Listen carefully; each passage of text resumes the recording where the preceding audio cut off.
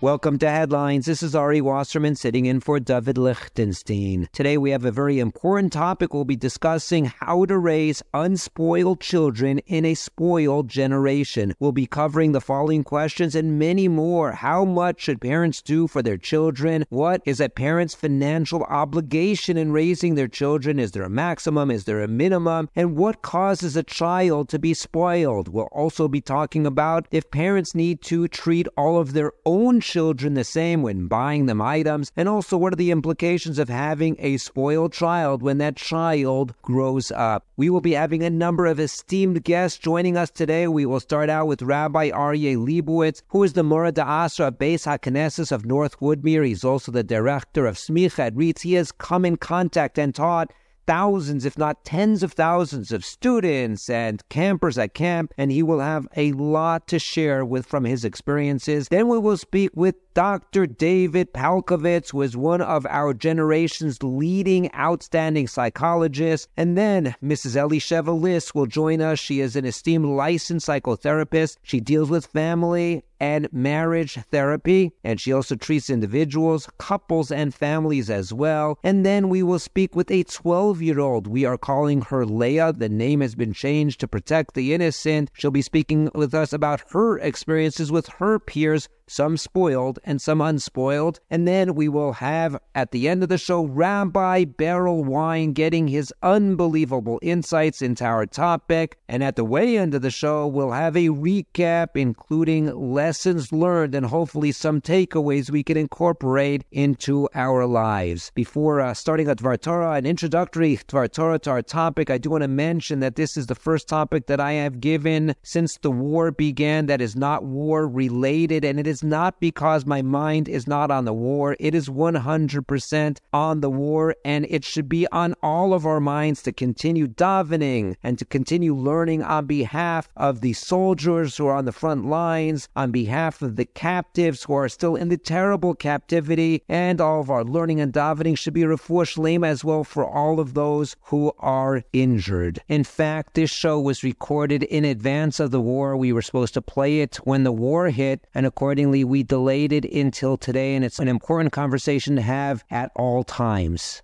As an introduction to our topic, one of my most favorite Divrei Torah, I think I said it once a few years back, it's on Parshas Truma, Vayaka Ba'aloscha, and it's going to recount what the Reisha Rav points out. The Reisha Rav was Rav Aaron Lewin. He was the Rav of Reisha and also the president of the Agudas Harabanim of Poland, and he points out that there are three kelim that were in the Mishkan that were made b'miksha achas, which means hammered out from one piece of expensive metal. What are those three? So he says as follows: number one, the menorah; number two, the kruvim; and number three, the chatzotzros. And he asks two questions. He focuses on two questions. Number one, what is the concept of something being made b'miksha achas, being made from one piece of metal as opposed to multiple pieces and having them screwed together, hammered together afterward? Question number one. Question number two, once we understand what the concept of miksha is, why specifically these kelim in the Mishkan, why were they chosen that they have to be miksha? So he explains as follows: the concept of miksha is making something from one piece of metal, and it could be from other items as well. For example, wood. One piece is the most difficult. It's also the most expensive. Very hard to make something from one piece. Start with one piece and carve something out of it. It's much easier to have the arms, the legs, the various pieces, the boards of the table, and make it from multiple pieces and put them together thereafterward. But despite the fact that it's the hardest way to make something, it's also the most durable and lasting way to make something. And accordingly, these three kelim, difficult to make, but that represents something very significant in that they were made that way. That is question number one, miksha. The most difficult, but the most durable. Question number two, why specifically these three kelim? So he says that there is a common thread uniting these three. Each one is symbolic of an area requiring tremendous effort and unwavering determination to reach a defined goal. And it goes as follows. Let's start with the menorah. The menorah represents Torah, specifically Torah Sheba'al Peh. Success in Torah learning demands hard work. It demands strong, steadfast commitment, sustained focus, and tremendous hasmada. One cannot sleep the night through and become a Talmid Chacham the next morning. It requires tremendous effort to become a Talmid Chacham, and accordingly, the menorah was made b'miksha achas. Number 2, the chatzotros. Those were the silver trumpets used initially by Moshe Rabbeinu to assemble Klal Yisrael. They represent leadership. They represent responsibility to guide the community in the proper path. A leader, a manhig, is not a popularity contest. Being a manhig, being a leader, is not about making the popular decisions. It's making the right decisions. What is necessary at a given time. And even though it may not be popular with the constituents, a real leader needs to make difficult decisions. And that's why the chatzotros, representing manhigus, representing leadership, had to be made b'miksha achas. There are difficult decisions that need to be made, and a leader needs to make them. And number 3, the kruvim were the golden cherubs on top of the Aron Kodesh. Their faces represented and resembled those of young children, and this represents a parent's obligation to educate his sons and daughters. Represents educating the children. The kruvim also were b'miksha achas, indicating that as much as parents love their children and would do anything for them, the parents also must be strong. They need to teach their children right from wrong, and also discipline is necessary on occasion. Excessive pampering is ultimately to the child's detriment, and in the long run, through their hard work, they will form their children into kruvim. That is from the Reish Rav in the Drash V'yin. We will post that on the website if you want to find it. An amazing Dvar Torah. So just to build that out a little bit, I was at Shul this past Shabbos, and Dr. Mark Goldenberg told me the following story about one of his children. He says as follows: his son, Evan, was in high school and, like most teenagers, had a difficulty getting up early on school days. Lots of children have that issue. Davening is first tefillah, and it's tough to get there on time, and it's obviously very difficult for a parent. It is really a painful chore to have to wake that child up. Ideally, the child will wake up himself or herself, but that doesn't always happen. In fact, we should have a whole headline show on waking children up in the morning. So Dr. Goldenberg came up with the following idea. How is he going to wake up his son? He's going to quote from the beginning of Shulchan Aruch, the first halacha in Shulchan Aruch, Yiskaber ta'ari la'amod baboker la'avodas borosh yehu me'ora shachar. In the English, one should strengthen himself like a lion to get up in the morning for the service of his Creator, day in, day out, waking his son up, quoting that Shulchan Aruch with a smile. If I know Dr. Goldenberg, it was always with a smile, always in a pleasant way. But Yiskaber Ka'ari, the time is to get up like a lion. Let's fast forward a number of years. Evan, happily married, has his first son, and it comes to the bris, the Kriyas Hashem, and Dr. Goldenberg, the Zaidi, the grandfather of the new baby, is given the kibud of Kriyas Hashem. And he gets to the part that you have to insert the name, and he leans over to his son Evan, and Evan whispers the name of the child. And Dr. Goldenberg, he didn't hear it at first. He thought, I don't recognize this name, so it must be wrong. And Evan whispers it again. It's Gavriel Aryeh.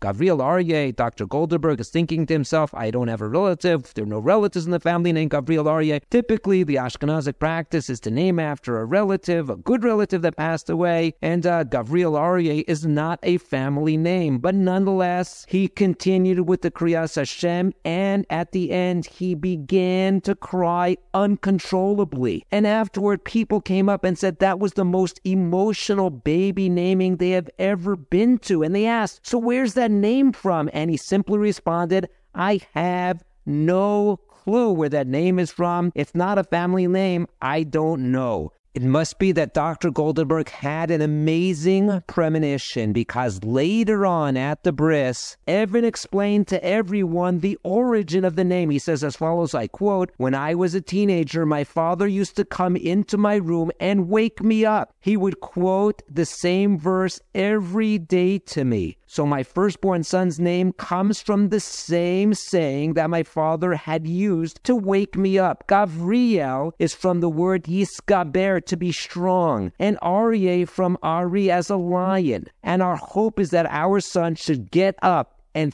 face the day like a lion. And now that Evan is a balabais in his own right, he never misses minyan. Emergency, okay, but he never misses minyan 3 times a day, and he even comes on time. And the message is that a parent has to put in the efforts. It's hard work. Sometimes we see an impact, sometimes we don't. With Evan, Baruch Hashem, a tremendous impact. But sometimes we don't see that impact, but nonetheless, it's incumbent on the parent to make the efforts as much as possible to try to form the kruv of that child, to try to form that child into the angel that hopefully that child will grow up to be. Before we go to our guest, let's hear the riddles of the week.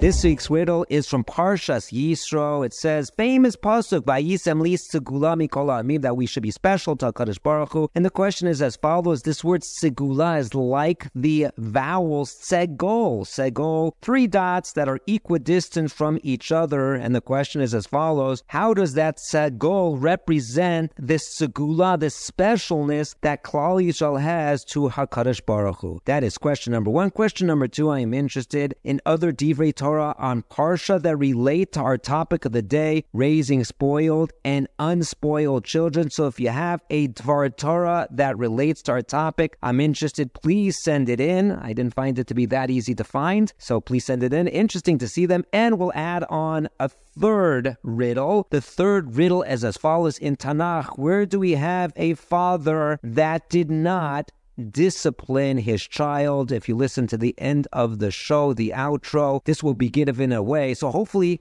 send your answers in, call in your answers before you listen to the end of the show. Famous father who did not discipline his child or children.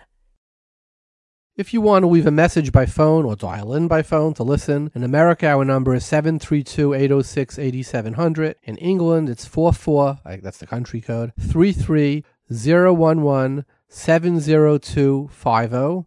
In Eretz Yisrael, it's 02-372-0304. And now let's go and hear from our guests.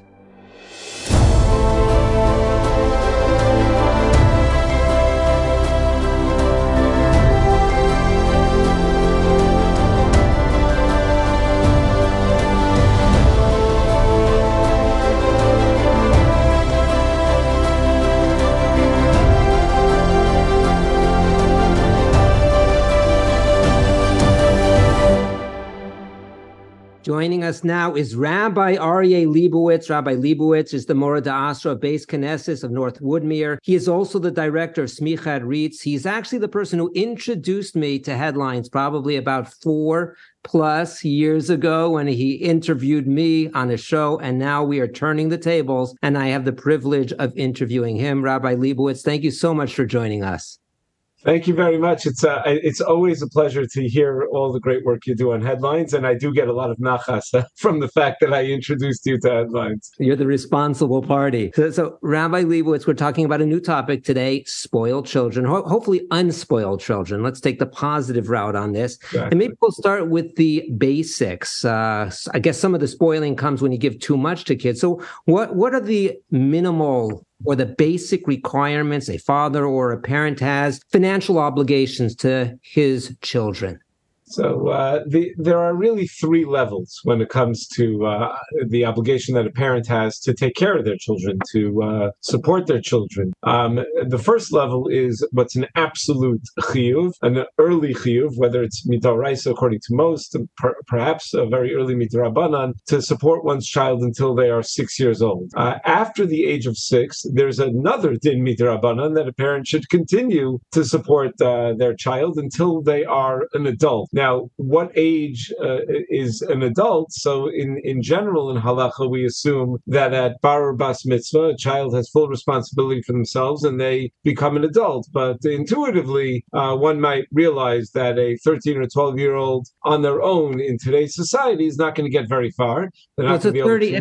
It's 30 years old nowadays. Yeah, depending how long they need to learn for, but whatever, or finish graduate school or whatever it may be. But that's actually there's basis for that, meaning the Drisha, the Beis Shmuel in Siman Ayin Aleph, they talk about the idea of being at the age where a child can support themselves, and that's how we define an adult. I think Rav Moshe holds that way in the Tshuva also, that a parent has an obligation to support a child until they could support themselves. Now, support themselves means to minimum, to have what they need, to have their necessities. It doesn't mean to be able to take vacations in nice places. It doesn't mean to be able to eat out at fancy restaurants or at any restaurants, even for that matter, but to support their child until the child is able to support themselves. Now, there's a third level, and that is that even if the child is at an age where they could support themselves, but they simply are unable to support themselves because they are poor. There are always poor people. The Gemara says that anius is something that the Gemara in the first part of Masechus Bava Basra, I think, says that anius is a galgal and miskalgal ba'olam, that it goes around the whole world, and that it's just it's not always predictable which families are going to be wealthy and which families are going to be poor, and a family that may have been wealthy in one generation may be poor in the next generation. And that's why the Mechaber writes in Yoreh De'ah that once a child is of an age to support themselves, but if they happen to be poor and the father happens to be wealthy, so then there's a mitzvah of tzedakah, and the mitzvah of tzedakah is karav kodem. We always have the mitzvah of tzedakah with our relatives first, with those who are closest to us first. Again, a lot of times, what a parent will want to do is take a child who's able to support themselves and but not able to live to the standard that the parents would love to see the child live to, meaning to go to Israel for, if they live in America, to go to Israel for Yamim Tovim and to go on ski trips for winter vacation and to do things like that. And the parent will start paying for those things. Now, that is not an obligation. Meaning, if the parent is able to support themselves, that is not an obligation. There is a din in tzedakah of demachsra sheyachselo, to give a person what they need to get to their the level that they've become accustomed to, but that is certainly not a priority in tzedakah, even for a karov. So that's what I would say 3 levels are. Up until the age of 6 is like an absolute, probably midaraisa. From the age of 6 and on until they're at an age where they'd be able to support themselves is a din midrabanan. Once they're at an age that they could support themselves, if they are needy, so then it's a mitzvah of tzedakah, like you'd have any other mitzvah of tzedakah, where it takes on a very high priority in tzedakah. And then you'd have a kiyum of a deoraisa.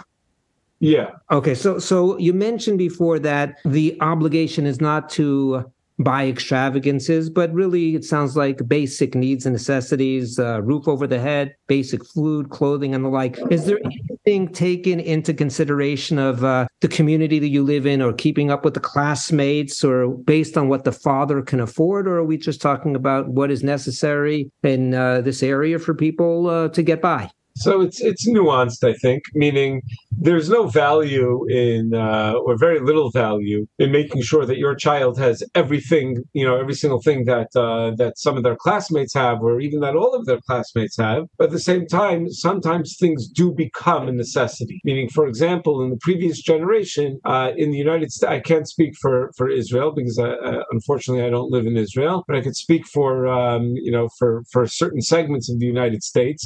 In my parents' generation, let's say, and perhaps even in my generation to some degree, summer camp was not a necessity. It was a luxury. But at a certain point, where it could really start having a negative impact on the overall chinuch of the child, to not be able to send to summer camp because he's going to have no friends. He'll have no one to play with, no one to interact with. He'll have nothing to do all day. Parents will be at work all day. So it's possible that becomes a necessity. Meaning, I would argue that there is definitely a key mitzvah of tzedakah to send kids who can't afford to go to camp, not necessarily to go to the high level, $10,000 $10,000 a summer type of camps, but to a camp that will provide the kids with proper chinuch, proper summertime chinuch. So I think it's because those kinds of things can become a necessity, but a brand name, whatever belt or I don't know what is never. It's hard to imagine that ever becoming something that would be defined as a necessity. Right. One of my Rabbanim was telling me a related story, how there's somewhat of a slippery slope here of what's a necessity and what's not. He asked Rav Yaakov Kamenetsky if you can deduct personal expenses for computation of mice. Are you allowed to deduct, just like the U.S. taxes, you can deduct business expenses, but there's a machlokas in the poskim if you can deduct personal expenses. So he was discussing this with Rav Yaakov Kamenetsky, Rabbi Adlerstein, who lives here in Ramot now, and Rav Yaakov said, so what are you going to consider a personal expense? How are you going to compute that? And Rabbi Adlerstein started explaining maybe this, maybe that. And Rav Yaakov says, I remember growing up, we just had one potato for the entire family to split for Shabbos. So that was our necessities. Are galoshes going to be necessities? Are they not? So in other words, Rav Yaakov was not inclined to permit deducting of expenses because of the change over time. What was a potato was their need back then. It would be, we have much more needs nowadays. Yeah, but at the same time, the halacha of Dei Machzor Sheyach does teach us that there is a psychological reality that the halacha recognizes, that if a person is accustomed to certain things and grows up in a culture with certain things, that those things become a necessity. Meaning, I think psychologically they say they've done studies of if I were to say, how much would you pay for this coffee mug? So a person might say, I'd pay $1 for that. Maybe I'd pay $2 for that. If I were to gift it to you and say, here's $2, can I have the coffee mug? You would never sell it back to me. You demand $5. Now it's worth the same, but once you've had it, to give it up is much, much harder. Meaning, there's I think my friend Rav Daniel Feldman Shlita, one of the Rashi Yeshiva in Yeshiva University, writes about this phenomenon. That's it's Chazal recognizing a real psychological reality. Right, absolutely. So we've talked about the minimum requirements on a parent to support the children. Are there maximum caps? Is there a cap, for example, a limitation on what a parent should not spend? Lahalach, I don't know of any limit in terms of what a parent can give to a child. But of course, ma yasa haben v'lo yechta. Chazal have an expression that if a parent puts a child in front of all sorts of temptations and hangs around his neck a wallet full of money, so ma yasa haben v'lo yechta. Obviously, he's going to use that money to indulge in all sorts of forbidden temptations. So a person always has to be mindful of what kind of impact is this going to have on my child. Is it just going to make their lives happier, more comfortable? Is it going to be something that's beneficial to them or something that is harmful to their overall ruchnius? How frequently should I be indulging them in the extras? If I indulge them all the time in the extras, then the extras become the necessities, and it becomes impossible to reward a child. I was talking to a father recently who started learning Mishnayos with his children, and he said, he knew that I made siyumim with each of my children at their bar mitzvahs on Shish Sidrei Mishnah. So he asked, how did you convince them at such a young age to learn? Like, is bribing appropriate to learn with young children? So of course bribing is appropriate. I mean, forget about young children. Rav Nassim Tzvi used to bribe the bachrim in the mirror to finish masechtas or whatever. He'd pay them money, but the guy said, living in the five towns, he said, I don't know if I could afford the kinds of bribes that they would require. I said, I don't know. When I was learning with my children, what was the bribe? It was that when we'd finish Masechta, we'd get a 99-cent Slurpee at 7-Eleven, or when we finish Seder, we'd go and, we'd go out and get a hamburger together or something like that. The bribe was really more about just spending time together, with a parent, all by yourself without the other children around and having the attention. I felt that was much more what the children ended up looking forward to than the actual, Slurpee that they never finished anyway. There's certainly been a lot of inflation in those areas. No question. Yes, it seems that way. In all areas, but especially that area. So Rabbi Leibowitz, you have dealt with literally thousands of children. You taught high school for a number of years. You deal with Bachrim. You deal in camps. What would you say if you can think back over those that popped out as being spoiled? Is there a thing that you could put your finger on that you could say what causes a child to be spoiled? Yeah.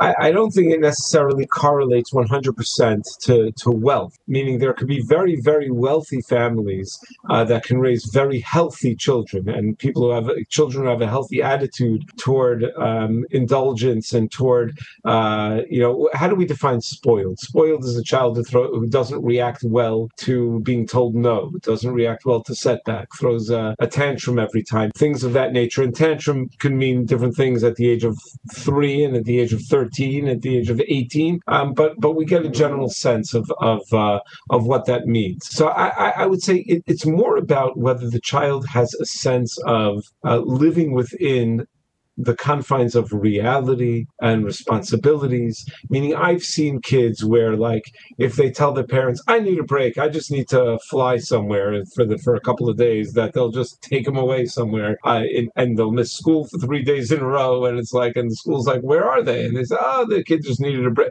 So I would say that it doesn't always correlate to how wealthy the family is. What more often happens is that you have a child who has no sense of limitations, who's clearly never been told no, who has no sense of responsibility. And obviously I'm painting a very black and white kind of picture, but I've seen it. I've seen kids where the parents will just take the kid out in middle of a school week just because there's a cool trip to be had or to be taken to some exotic location for a few days. The kids, how could the kid not follow his favorite football team on their playoff run, on their playoff quest? So if that means flying out to Los Angeles to go to a football game and missing yeshiva on Sunday and Monday because of that trip, yeah, but that's what you got to do, because those kinds of things are what really makes for a spoiled child. What makes for a more healthy child is a child who's taught to, or who learns how to think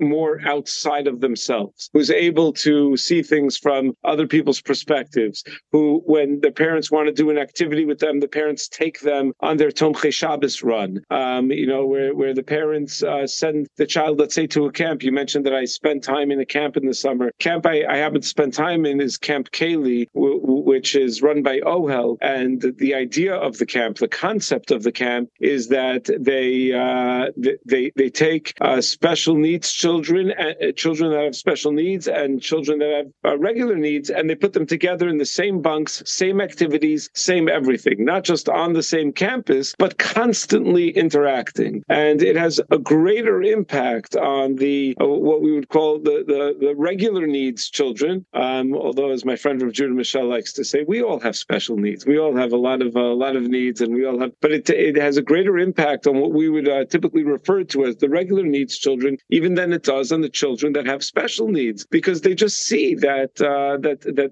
there's constant opportunity for chesed in this world. There's constant opportunity to be thinking about other people and to be sensitive to other people's needs. And regardless of how poor or rich a person is, that ultimately is going to determine whether they have the proper attitude toward things and toward filling their every desire. Okay, interesting. Just to take a step back, does the Torah give us any guidance as to how we should raise our children? How we should discipline them? Should we not discipline them? Spoil them? Not spoil them? What are the in Tanakh and in Chazal? Do we see there must be guidance? So what do we see there? Yeah, I mean, we definitely have in Tanakh and Chazal of Chanoch l'nar al pi darko, and to punish when punishments need to be, when that's what works. Chazal speak about this. Question is whether the methods of punishment suggested by Chazal would still apply in the exact same way nowadays. I'd rather that could be a separate show that you could have about maybe you have already, I don't remember, about about the proper way to punish a child when they misbehave, when they do something wrong. But I think just more broadly, the fundamental obligation of chinuch involves two elements to it. One element is just to teach a child to do mitzvos, that a child has to learn how to put on tefillin if they're going to be putting on tefillin every day. They have to learn how to shake a lulav if they're going to shake a lulav every year. But then there's a more fundamental and broad obligation of chinuch, and that is the obligation to be mechanech a child to generally be an Eved Hashem, to just generally have the proper midos through which they will be able to serve Hashem, to teach a child the midos that are necessary, empathy, and to not overindulge on material things. And that's something that that's really the fundamental obligation of chinuch, and that's misavara one would realize that's a parent's obligation to teach a child. Okay, so let's talk about then the kibud av v'em aspects of this. We've talked about the obligation of the parents towards the children and support and the like. When you have a spoiled child, and oftentimes you're giving, you mentioned a child that needs a break. I need a vacation and to fly away for 3 days to a ski trip or whatever sports game it is. And at a certain point, the child starts asking parents, can I do this? Or I want to do this, or please pick me up at the store, run an errand for me, buy me a car, whatever the case may be. I remember seeing a Shaila poster of Zilberstein once. Somebody was concerned he was going to send a letter and put it send it through the mail, and his father was the mailman that would have to deliver it. And is there a kibud av problem of giving that task to the father, because he'd be sending it through the mail and the father's winding up schlepping the package or whatever it was. So do we have that same issue when it comes to parents taking care of a child and a child asks, can you pick me up a pair of shoes or whatever it may be? Is there a problem of kibud av v'em causing the parents to labor or spend time on behalf of the children? So I think most Jewish parents love to give to their children. I think that's not the challenge. The challenge is they hate saying no to their children. So it's very hard to, the halacha is that ha'av shemachal al kvodo machul, whether that's an independent halacha or it's just based on the principle of ritzono shaladam zehu kvodo, that the very definition of kavod of a person is what they personally define as kavod. Meaning that could be a discussion for a different time. But in either way, however you want to understand it, if a parent is mochel on the kavod, then the kavod is machul, and parents love to give to their children. The harder part is for parents to say no to their children. Now, there's nothing wrong with a child who does not have their own independent mode of transportation to ask a parent to drive them to a friend's house or to drive them to to school or to an extracurricular activity or to the base medrash or wherever it is that they need to go. Now, the parent has to be able to, and the child has to be able to be receptive if the parent says, you know what, I would love to do that, but you have to ask me more than 3 seconds before you leave because I have a busy schedule today also, and you need to be more thoughtful about the fact that I have other things to do in my day, and I may have already scheduled my day, and this is going to throw the whole thing into disarray. So I think that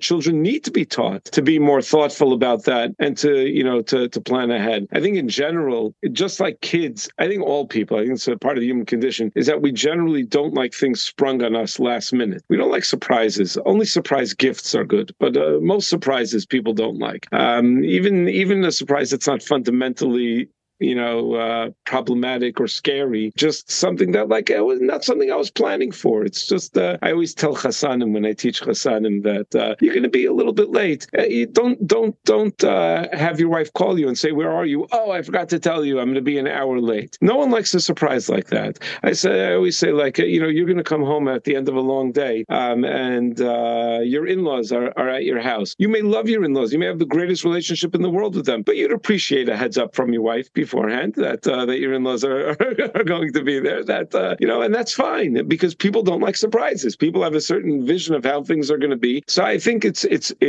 important to train children that they need to think about their parents before they make these requests and think about what my parent is going to be doing. Dad, are you busy tomorrow? Dad might say, I'm always busy, but what can I do for you? And the child might say, well, I really need a ride. Oh, okay, so let's figure this out. I think it's part of a parent's responsibility to make sure that a child gets to where he needs to be and, picks up the things that the child needs, but it should be done in an appropriate way. So asking is okay, but how it's asked and when it's asked would be the focus. And how the child reacts to being told that not right now or no. Right, absolutely. So last question for you, Rabbi Leibowitz. If someone would come to you, somebody in your shul, somebody anywhere, they see Rabbi Leibowitz walking up the street, and they come over to you and say, Rabbi Leibowitz, I need a parenting tip. Give me your best shot at a parenting tip that's going to really help me raise unspoiled children. What would you say? So that's to say that there's one tip that would, like, if you do this, that's going to work is obviously a little bit difficult. But I would think to do whatever you can to teach empathy and thinking outside of oneself. It occurred to me, we were doing Maseches Kiddushin in Daf Yomi. So the halacha is, the Gemara says, I think on Daf Hey, that if a man says to a woman, Hareat Mukadeshas li, Hareat Muresas li, Hareat li into any of those lashonos, they work as kiddushin, that she's mukadeshes. But if a man says to his wife, Hareini ba'alech, Hareini isheich, right? So Eina mukadeshes. She's not mukadeshes. So it occurred to me that maybe he shouldn't be married if even when he's being mekadesh and isha, he can only think in terms of himself. That it's the way he expresses himself is purely about himself. That it's not even hareat, it's hareini. It's about what this means for me. And you see it a lot of times, by the way, with Chassanim at Afros and Shever Brachos. They're not used to saying us, and it's all me, me, me. Sometimes even at Shalom Zachar, that's when it's really not about him. But, when they're just talking in terms of me, me, me, me. So I think teaching children from a young age to think outside of themselves. And many children, as I mentioned before, get to experience this in the camp setting, but it should be taught in other settings as well. That's got to be the number one. And also, just to add one more, to let children know that it's okay not to have everything that everybody else has. I think kids can handle that.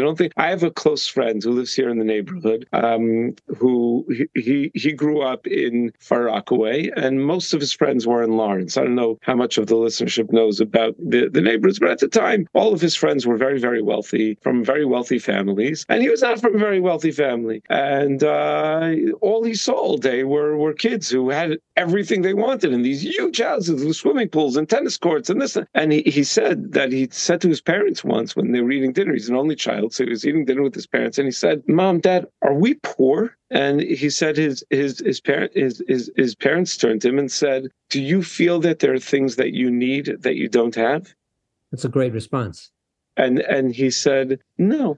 And that was it. Like he said, that was like the greatest chinuch moment. And he said that was like a guide for him to how to be mechanech his children, and whether he can afford certain things or not, he raised his children that we don't need everything that we can afford.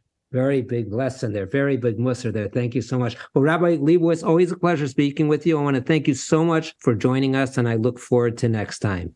My pleasure. Me too. Thank you.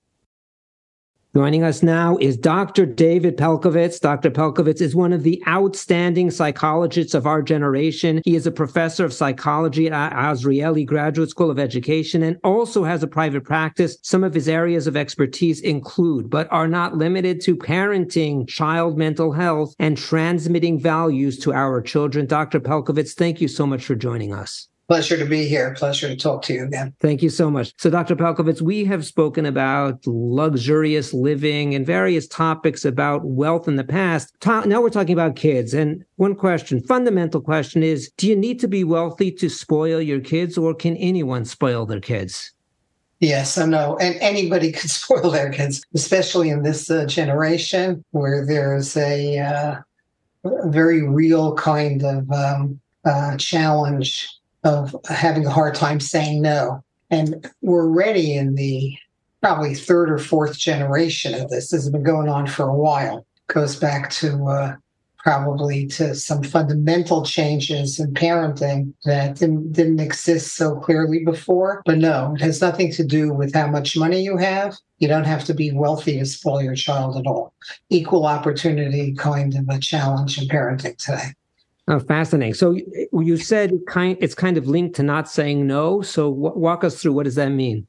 It's the sort of panu derech, which is in the Haftarah that really describes it beautifully. This for quite some time now, parents, just have a very hard time facing the tears of their children. It says in Mishlei, Yaser bincha ki yesh tikva ve'el hamiso al tite nafshecha. Put limits on your kid. Don't worry about it. And don't pay attention to their yelling and screaming. And then the Medrash on this says, Kol hamosif av yisurim al beno, the more a father or a parent puts limits on his or her child, mosif haben av alavet. Well, the child will love the parent even more. And that may sound like that, it may sound like some kind of ivory tower kind of theoretical thing, but I can't tell you how many people over the years have told me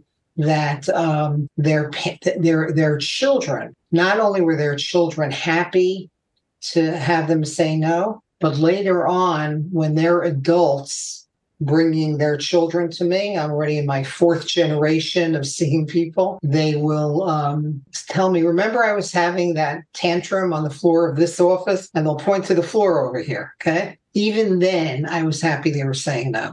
So, Interesting. So, there's a new phrase that I heard recently. I don't know if it's a new phrase. I heard it recently, was helicopter parent. What does that mean, and what are some examples? Yeah, so helicopter parenting is it's very much there now. I'll illustrate it with a story that I learned a lot from. There was this time of year, there's a lot of in-service training for people who are starting their in-service at the beginning of the year, that kind of thing. And I was introduced with the following story. It was about a kid who had been a star graduate of his school, like an unbelievably star graduate. Number one in his class, unbelievable letters, unbelievable everything. And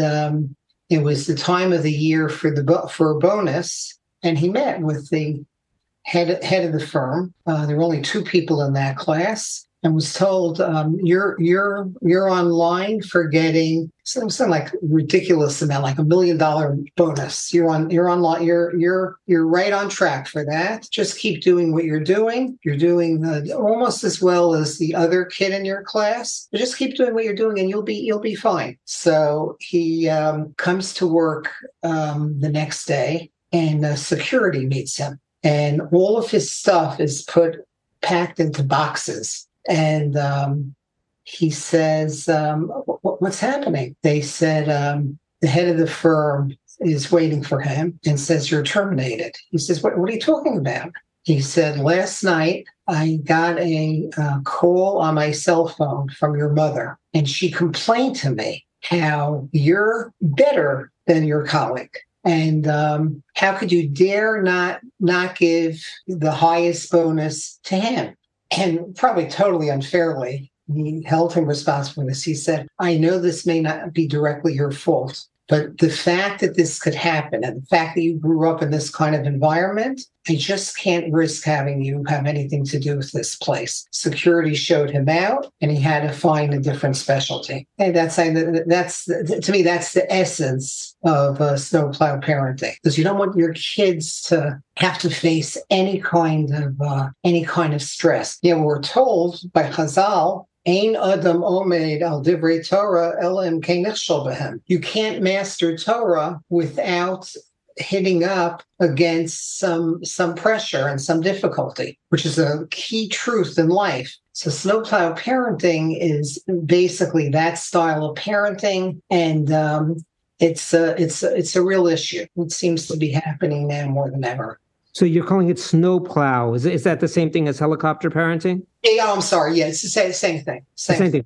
So Dr. Bogus, so far what I'm hearing is part of children being spoiled nowadays, it seems to be two independent issues. Number one is parents not saying no, so not having rules. And number two is they are avoiding stress for they're shielding stress from their children. The parents are taking the bullet. So we have two reasons that we are spoiling kids and not getting them used to having any stress, pain, difficulties, challenges in life. Is that correct? Yeah, that's the way I see it. Sort of, in order for kids to grow, they have to learn how to face frustration and grow from that frustration and not be protected from it. Right. So the spoiled child syndrome, what is that? Is that simply a consequence of what we're talking about? Yeah, in other words, I don't know how widely accepted it is, but when I talk about it more from a academic standpoint, we talk about the work of a lot of work that's been done on overindulgence and on kids getting spoiled, kids growing up with no nose.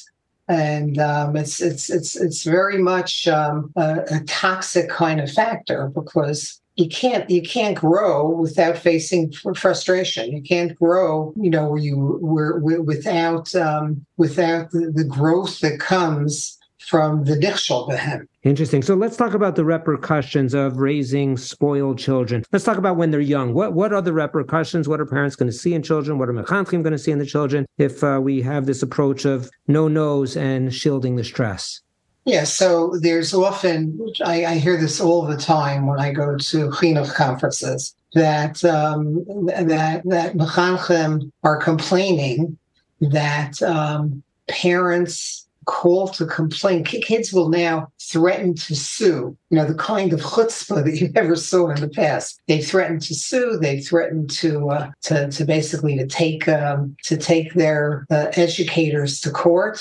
There's also, in general, a lack of understanding of the basic wisdom of you grow through avoiding avoidance. You grow through confrontation, and it's sort of an age-old lesson that we seem to have lost. I don't think we've permanently lost it. I think there is beginning maybe to be a little bit of a backlash, but it's an age-old thing. Interesting. So let's talk about the longer-term repercussions of raising spoiled children, maybe teenage or when they get married or start dating and they're married and they're afterward. Yeah, so some people think that the rise in the divorce rate in our community is tied to that. It's tied to kids who, as young adults who are married, and then they forget the reality of marriage is that it's there's a lamod b'nisyonos, sort of that you don't want to marry somebody who's your clone. You want to marry somebody who's going to push back at you in a loving kind of way. A good spouse is somebody who you grow through. My father Zal would always talk about the reality that there's I think it was a Gemara in Yevamos where it talks about that the Hebrew word nisuin has embedded in it the word masa, which obviously could be a burden, but also masa, nevuah, something that's transcendent, something that lifts us. And when you have a generation that is not wedded to that reality, it could be a real problem. And talk to me about work ethic. I was outside of shul and there were two people talking. One is in high tech or biotech, and one is a dentist. And they were lamenting that their employees have no work ethic. One had just had a longtime employee retire after a number of years. And he said, when I'm hiring younger people, I need 3 people to replace this individual because they can't work. It's just too difficult for them to work the hours and do the functions and tasks that is required. Is that a consequence of this as well? I think so. My wife was, for many years, was a partner at Praskauer Rose, a firm that you're familiar with, more than familiar with. When we would go a couple of times a year to the partner retreats, and as a spouse, I'd been invited. And it was always fascinating because they'd spend most of their time complaining about how the work ethic is done. That work ethic has kind of died. And yet, I remember I went to Turvadas, okay? And I remember, we had a pretty crazy work schedule. We had hours from, early in the morning shacharis till after night seder. We would finish our day at about 11. And I remember sitting down and when I started the real world. So I started graduate school. So I was in this. It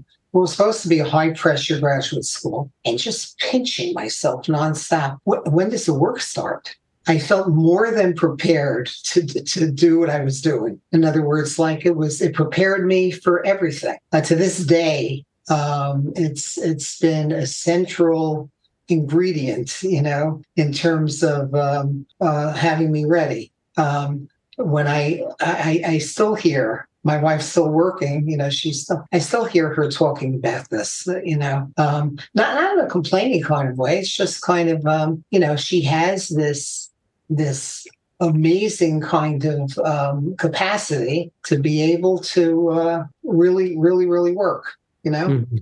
Yeah, that we don't see so much anymore. So somebody's listening to this podcast and they're saying, I think my kids are spoiled. Or maybe the child is listening and saying, I think I'm spoiled. Is it possible to unspoil a child once they are spoiled? Does it depend on how spoiled they are? Does it depend on the age that child is? Yeah, I think it's always possible to unspoil a child.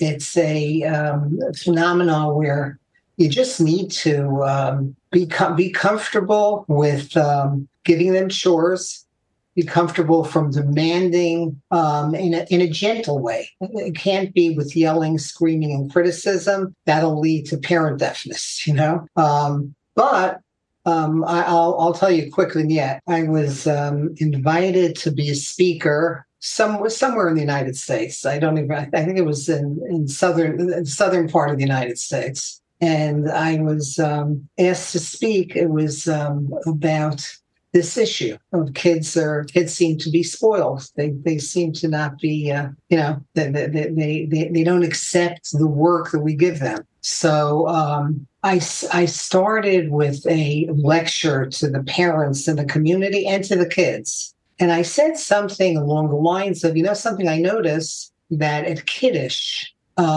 kids don't help clean up after Kiddush. They just sit back while the janitor cleans up. And I said, maybe one way we could start here in terms of getting a change is maybe, for example, the kids could start doing some of these chores. And I talked about some of the benefits and the research of doing chores. And what was amazing to me is the kids loved it. They loved this idea. And when I went outside to start to take my car back to the airport after my time there, without being told or without anything, all of the kids in the community who were outside, they had cleaned all the snow off of my car. I didn't ask them. And I think it spoke to their sort of liking this. And I don't know, there's a real power to that. That's interesting. There's a father in the shul that I daven in that he has his son. The father's very involved in the shul. He has his son come every day before the son goes off to school. The son is 12 years old, and he takes out the garbages and he puts out new paper towels in the holders every morning. And I think it's the most amazing thing. I think he's really preparing him for life just by doing those few minutes of tasks on a daily basis. Yeah. And especially when you could ritualize that, when you could build it into a ritual like that. It changes. It not only changes it, but again, kids. Vel hamisol titain nashecha again. Kol hamosav yisur malbeno mosav haben aval. And I see that come to life, on a regular basis. Uh-huh. So we've been talking about a kid, child, student being spoiled or not spoiled. That sounds pretty binary, but obviously, like everything else in life, and especially in psychology and people, there's a spectrum. So what would you say falls into the normal kid stuff of wanting things? That's human nature. And when does that normal go into the spoiled danger zone? Yeah. So when does it become pathological? And I think that any time there's a pattern that's marked by a kid, chronically not pushing himself or herself, they're just kind of having a Magili approach to life, that could be crippling. Doesn't, you won't be prepared for marriage in the proper kind of way, and you're not going to be prepared for life. This is so predictive, I think, of ultimate success in life. So yeah, I think this is really the nice thing about this is I think it's so reversible. So it's an attitude. It's not a child wants pizza, doesn't get it, throws a tantrum once or twice. It's more of an attitude of the person, Magiali, and that's how it is. Yeah, and it's an attitude that can really cost. It could cost in so many ways. Just a picture of the toll it takes on relationships, the toll it takes on workplace. And to me, there's nothing quite as sad as not reaching your potential. One more question for you. To go back to a point you mentioned, and I didn't ask about it, that the child-parent relationship has changed. And I'd love to find out what changed, and what does it look like nowadays? Okay, now I think there's a fundamental change in parents and in general society's ability to not coddle their children. It's such an important agent of growth, and that seems to have fundamentally changed. Again, it's that panudera, constant kind of paving the way, and not recognizing that we really need to see that as the key to our child's success in the workplace, in relationships, and in every important area of life, And by the way, I see it improving. I think it's very changeable. And what brought on that change initially? I think it's a combination of parents who are who have come of age at a time that your job is always to protect your kid from being challenged. That's just your job. And that started with Dr. Spock. And it continues to this day. Right.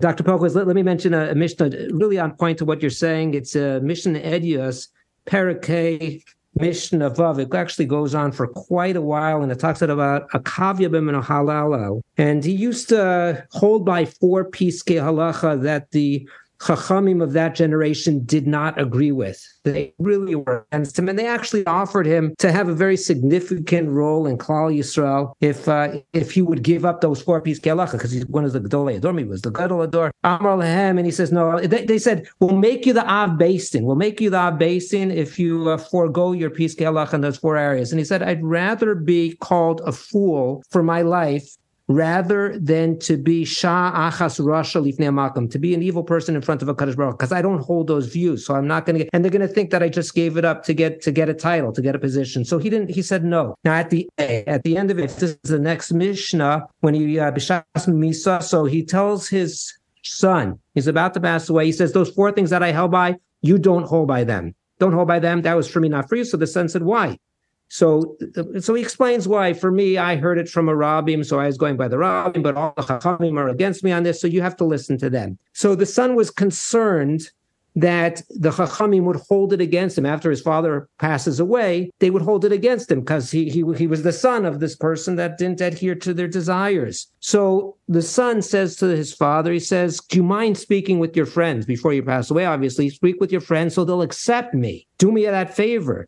So Amar lo Abba, go speak with your friends and hopefully they'll accept me. Amar lo, so he responds, the father responds back. Akavya says back to his son, Eini mefaked. I'm not going to speak with them. I'm not going to speak with them on your behalf. So the son responds, Shema avla matzas bi. Did you find something wrong? Is there a flaw in me that you're not willing to speak to your friends about me so they'll accept me? And this is the key phrase. Akavya says back, Ma'asecha yikarvucha uma'asecha yirachakucha. There's no flaw in you, but your own deeds will bring you close to Chachamim if you deserve it, and your own deeds will distance you from them as well. Such powerful language. You got to do it yourself, says Atavia. You'll make it on your own. Beautiful. Yeah. You have to own it. Yeah. It reminds me of something that I think we've talked about in the past that gets to the essence of this, that Yesh ben Chorim sherucha ruach shel eved. There are free people, Free, who have the spirit of a slave. Yesh eved sherucha malei acheres. And there are some slaves who have a spirit filled with freedom. And then it goes on to say, Hanemon la'atzmiyuso ben chorenhu. Somebody who's faithful to their inner essence is always going to be a free person. Umisha kol chayov rak b'mashe tov v'yafeh b'einei acherim. Somebody who's only interested in what do other people think. Whoever will always be a slave. And to me, that's in a way at the heart of this. That beautiful thought. It's really at the essence. So we want to raise our children to have that sense of internalization and that sense of ownership. Okay, and then they'll always be free, and they'll always be, they'll always be exactly like that beautiful explanation of that. The Mishnah. Mishnah you just said, yeah. Well, Dr. Pelkowitz, I want to thank you so much, so many important lessons we've learned, and I'm a Kabel, and hopefully many people will benefit tremendously from hearing this podcast. Thank you so much for joining us. Thanks, as always. I learned so much more than whatever I might give. So thank you. Joining us now is Mrs. Elisheva Liss. Mrs. Liss is a licensed psychotherapist. She deals with marriage and family therapy, treating individuals and couples. She has actually written on our topic of spoiled or unspoiled children. It's available, all of her writings, on elishevaliss.com. Thank you so much for joining us. Thank you for having me. Let's start out with a definition, probably a very important definition for our entire conversation. How do you define spoiled if we're talking about a spoiled child? What's the definition of spoiled? How do you see it in a person that the person is spoiled? Okay, so I don't know of a spoiled child or a spoiled young adult for that matter to be something that's a clinical designation, but just on a sort of individual level, the way I would look at it is someone who's been overindulged in certain ways to their own detriment. So I think that there are a few components that we could look at, right? So if a child, I think the way that this had come up originally in that article that you referenced was somebody was talking about if this person is blessed financially and they want to give their children a privileged life, how can they avoid raising children who are spoiled? Because I think for a lot of people, they conflate or they equate being financially privileged or having a lot with being spoiled. And I think obviously there's going to be some overlap there, but it's not necessarily the case. I think people who don't necessarily have a lot to give their children materially could absolutely be at risk of spoiling their kids. And just because you give your kids a lot, materially doesn't necessarily mean they're being spoiled. So I think it's worthwhile to kind of zoom in on the difference between, let's say, being, blessed versus being spoiled. So the first one I think would be a kid who has not been given boundaries or limitations, a kid who's not able to accept no for an answer, and develops a certain intolerance for hearing no or not getting what they want, for getting that gratification or the ability to delay gratification. That's going to be independent on financial abilities of the parents, because you could. I would think so. Meaning, if you're a parent who has that inclination, you have that personality where you don't like to say no to your child, and you can afford to do more. Meaning, some parents might want to spoil their children, but they have built-in limitations. They have to get to work, or they can't afford to do that thing, or right. So they're going to be able to do less spoiling by their own means. But I think, I think that you can be very limited, monetarily, and still, let's say, give in every time your kid wants to, stay up late, or, to have something that they don't want to have, even if it's not expensive, or go someplace that you weren't planning to take them, take away a toy from another child. These aren't necessarily, things that are contingent on having a lot of money. They're just, being able to set boundaries, set limits, saying, we're not going to do that now. That's not healthy. That's not safe. That's not kind. That's not, halachically allowed.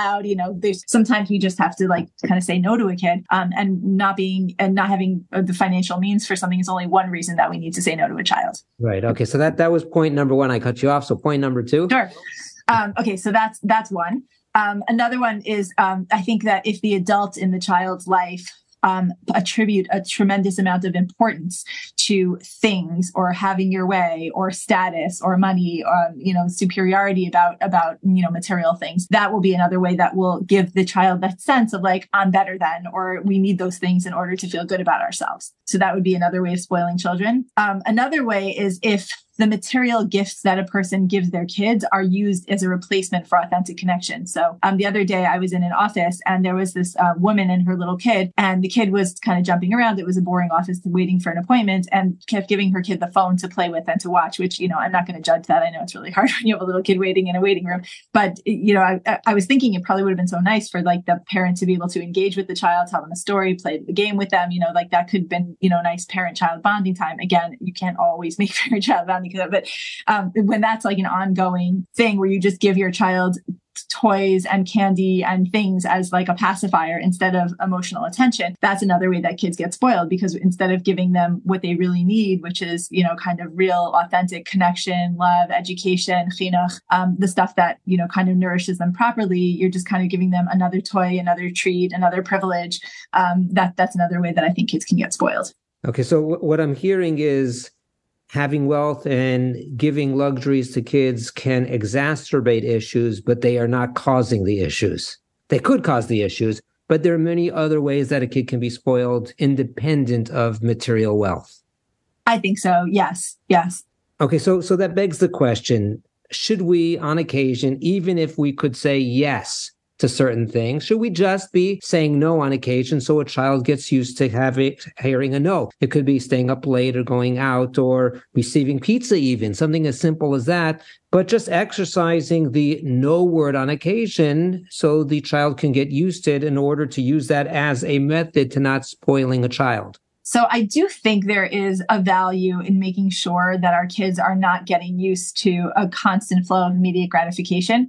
I don't know if I would go as far as to say, like, just say no every so often, even if there's absolutely no need to say no to a completely innocuous request, just because like kids should learn that they don't always get what they want. Because I think there are plenty of times where kids aren't getting what they want and they might not be being spoiled about it. They might not be being bratty about it. So like you might wake a kid to go to school and the kid's like, oh, I'm so tired, I don't want to get up. And they get up anyway. And it's like, okay, they just got the no. Well, you didn't have to say no. They would have liked to, so sometimes the kid is just a great kid and they're not giving you a hard time, but they're learning to delay gratification or do something that's not necessarily what they want to do. So I don't know that we have to go out, on purpose and just like kind of make life more difficult than it needs to be. But that being said, I think we need to really tune into our children and start to notice if they're becoming the kind of people who, when my kids were little, there was this adorable book that we had. It was like a picture book and it was titled, I Just Don't Like the Sound of the Word No. And it was about this little kid who threw a tantrum every time he or she, I don't remember if it was a boy or girl, but heard the word no. It's just a very cute story of how like unpleasant it is to deal with someone who freaks out every time they get a no. So if you find that you're having a child or a teenager who's really not doing well with boundaries, with limits, with, hey, we can't do that, then you might want to look for opportunities to teach them how to be more resilient to not getting what they want. But all in all, I think when you're leading a values-based life, there are so many opportunities for teaching those limits without actually needing to use the word no. So for example, something that I'll sometimes do with kids, especially parents who have headstrong children. So let's say a kid says, can we go to the park? I want to go to the park or whatever. So instead of saying, no, we're not going to the park, which obviously the kid's going to be really disappointed. I don't know about you. I'm an adult. I don't like hearing the word no in my face, without any kind of softening. So what sometimes we can say is no without no, saying like, you want to go to the park? Yeah, the park is so much fun. Today is not a great day to go to the park, but we're going to go to the park on Shabbos. That'll be really fun. Right. And so what we're doing is we're giving the kid a little dose of empathy. We're acknowledging and validating that the request is actually a totally fine request and we understand why they're making it. And we're teaching them to delay. Like, yeah, the park is not for today. It's going to be for another day. So to me, that counts as a no in the sense of not spoiling the child, but it doesn't have to be like that harsh 2-letter word that you're shoving in their face. So number one, I don't think it has to be the word no. And number two, like I said, like there are enough things that are just not practical. There isn't time for them. They're, let's say, against halacha. It's just not really going to happen. That I don't know that we need to like start creating new opportunities for no. That being said, if a parent or family is noticing that they've gotten in the habit of being a little too indulgent, a little too permissive, and they want to dial it back a little, and only for the reason that they feel like their kids are starting to act a little entitled, then that might be, on an individual basis, not a bad idea. Okay, now to go back to a phrase that you said, values-based life. That's a very interesting phrase. And you use that to say that you may not want to say no explicitly, but explain based on the values. Based on the values, how we can explain a no. So based on that concept, obviously we want to treat values to our children. So in this area of trying to raise unspoiled children, especially in a spoiled world, what are the messages or the values, either explicitly or maybe sublimely, that parents can send in the way of the children, particularly in specific pointing in this area of trying to train them. I don't know if that's a proper word, to train them to be unspoiled. Yeah. So there are two things that I could think of in the realm of values, religious values, spiritual values that come to mind right away as far as that. One of them is kind of intrapersonal within the self, and one is interpersonal. So the intrapersonal within the self would be gratitude. So I remember once when my daughter was younger, she had to read this book for school. I think it was called something like I Will Always Write Back. And it was this like really nice story. It was a true story about a kid who ended up as a pen pal with another child from a developing country, and how this American kid was exposed to like the kind of poverty that she really would not have likely encountered anywhere in her, charmed life. And my daughter, who was, sensitive kid, she was feeling really guilty because we had gone shopping for, camp stuff. And she was just like, I feel so bad reading about a teenager who's like sleeping on the dirt floor of in this time and being able to buy such nice things so I can go to camp. And I said, I think that it's important to try to shift from guilt into gratitude. Feeling bad about what we have is not going to do anything for the world. I think recognizing and appreciating that, thank God we have food, we have beds, we have toys, we have nice things in our lives, it allows us to spiritualize and sublimate what that is. Thank Hashem for it. Be grateful to our parents and whoever else we're getting it from, and be able to share. And then we move to the interpersonal, which is to say, if I have, and I'm, privileged in that way, and thank God, most of us are in some way or another, say, okay, so if I have this, what can I do with it? How can I use what I've been given to share, to make the world a better place, to improve my own midos, to do for other people, tzedakah, chesed, taking time and resources to be contributive. So 2 points then. Number one was hakaras hatov about it. Yeah. That's more of an internal feeling. That's the intrapersonal piece. Yeah. Internal value system. And next was how I use it to benefit others. So that's more. Yes, becoming a giver. Yeah, being a giver, a doer. So if you have a kid who all their extracurricular activities are kind of like sports and creative, and those are wonderful things. But I think a lot of that here in New York, a lot of the high schools have like a chesed requirement. And I think that's lovely. A lot of people are against that. They're like, oh, you shouldn't institutionalize chesed. I'm like, it's fine. Institutionalize chesed. I don't think that's a bad thing. If people want to do extra credit chesed on their own quietly, good for them. But the way we educate people to do a good thing is that we promote it. And I think that's wonderful. Even if it's shalol lishma, so it should be bal lishma. So that's most of what we train kids to do is shalol lishma at the beginning. Most kids are not doing their homework lishma, they do what they have to do because, they want to because they have to do it, and that's okay. Right. Absolutely. So let's talk about the parent-child relationships. We talked about teaching values and maybe on occasion, saying no when necessary in a more value-based way. Where does the parent-child relationship play in here? Do we, if we have a stronger relationship with them, if they respect us more, are they going to be more inclined to be accepting these values, or is not relevant? Or I would think it's relevant to everything in life. But if that's the case, what should that relationship look like? Because I remember decades ago, it used to be discipline your child, and then it became be your child's friend. And I don't know what the status of the union is right now, but I think it got a little bit away from just being your best friend of your child. So if we want to teach these values and have an unspoiled child, what should that relationship look like? So the sort of Hegelian, pendulum from, one extreme to the other, and sort of the middle, derech hamimutza kind of thing in the middle, was that authoritarian parenting was considered like the overly harsh parenting. And then overly permissive parenting is the be your child's buddy, which obviously is not going to be great either, because kids need parents. They need people who are hierarchical in their lives. And I think that the word for the more moderate approach to parenting, where you give loving boundaries to children, is authoritative. That might be a little outdated. They change the language every so often. But I think the gist of it is like with everything in life, we don't want to be too far to either extreme. Parents who instill too much fear in their children, ein hakaptan melamed, I think, and parents who are all about just kind of like the love and the fun are not going to really have the leverage to teach their children to become, good people. And so I think investing in that loving relationship where we're modeling and we're teaching and we're, kind of educating we're educating our children to be, Shomrei Torah Mitzvos, people who value halacha and morality and goodness and personal development and humility and the capacity to say no to ourselves and to say no to others when necessary and to say yes when appropriate. I think those are really important life skills to be modeling for our children. And when I say modeling, I mean not not just educating, do as I say, not as I do, but I think that, very often I had a friend I have a friend who grew up in a very wealthy home.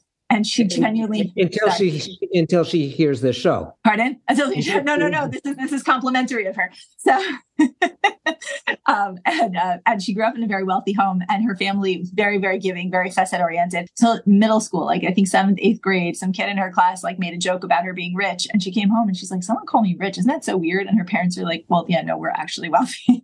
And like she really was clueless about it because that just wasn't what her family was about. And this is a family with like names on buildings, but like that just is not their identity. And so what she had internalized and to this day has internalized is that like we're here to do for other people. Like we're here to give and do and be the best, Jews and Ovdei Hashem that we can be. And that the fact that her family happened to be blessed financially was just like, oh, okay, so these are the tools that Hashem happened to have given my parents, grandparents, whatever, with which to fulfill their tafkid. So we get to do, chesed in a slightly more, or maybe more than slightly more abundant way than your average person. But it was so not what they were about. So that's a person who grew up having modeled for her the values of what life is really about, independent of the fact that they happen to be wealthy. And there are people who are wealthy and make sure that their children lead very sort of simple lives. That wasn't the case here. They did live in a lovely home and she had nice things, but it just wasn't what they were machshiv, and she internalized that.